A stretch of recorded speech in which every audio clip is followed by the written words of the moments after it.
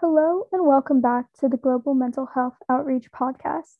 My name is Shreya, and today we will be talking about the science behind procrastination. Humans have always struggled with procrastination, and the problem goes back at least as far as ancient Greece. The Greek poet Hesiod, who wrote around 800 BC, warned people not to put your work off till tomorrow and the day after. In Plato's Protagoras, Socrates asks how it is possible for anyone to do anything other than the action they determine to be the best. Aristotle used the word akrasia, weakness of will, to describe the state of acting against one's judge. This term was also later used in the Bible as a sin of the mind. Even the Roman consul Cicero called procrastination a hateful in one's behavior. However, since then, it has become clear that procrastination isn't just hateful, it is extremely harmful. Research has found that people who procrastinate have higher levels of stress, and in the real world, procrastination can lead to inadequate retirement savings and missed medical visits. Essentially, procrastination is the avoidance of work or necessary tasks by focusing on more satisfying activities.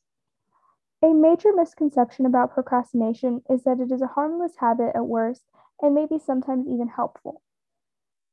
Those who sympathize with procrastinators believe that it doesn't matter when a task gets done as long as it is done. Some even believe that the pressure caused by procrastination helps them work better.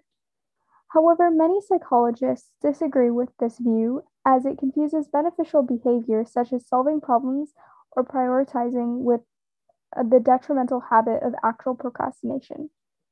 Many people also believe that procrastination is due to lazy habits or inability. However, this is not true. Procrastination actually has its roots in biology. It is, in fact, a constant battle in our brain between the limbic system and the prefrontal cortex. The limbic system is the part of our brain involved in behavioral and emotional responses linked to survival, such as feeding, reproduction, and the fight or flight response. This means that its processes are mostly automatic. It is also one of the oldest and most dominant parts of your brain. The prefrontal cortex, on the other hand, is less developed and newer, and as a result is somewhat weaker than the limbic system.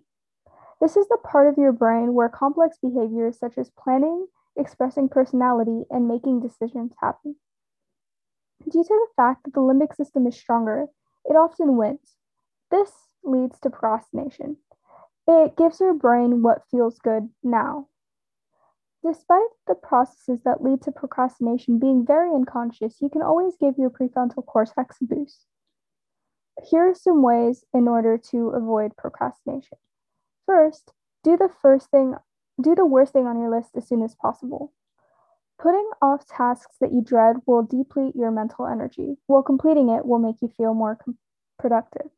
Next, create smaller chunks. Make the task smaller by splitting it into more parts, making it more manageable. You can try the 10-minute trick. Set a timer and work on the task for just 10 minutes and work as hard as you can during this time. Also, work in public.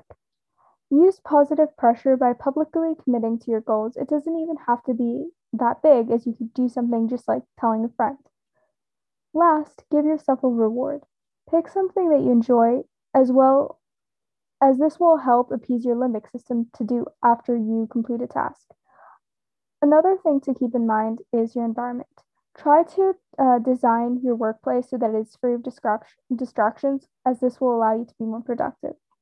And while scientists agree that procrastinations can't be overcome, it is important to not beat yourself over occasional procrastination. After all, it is just a part of biology.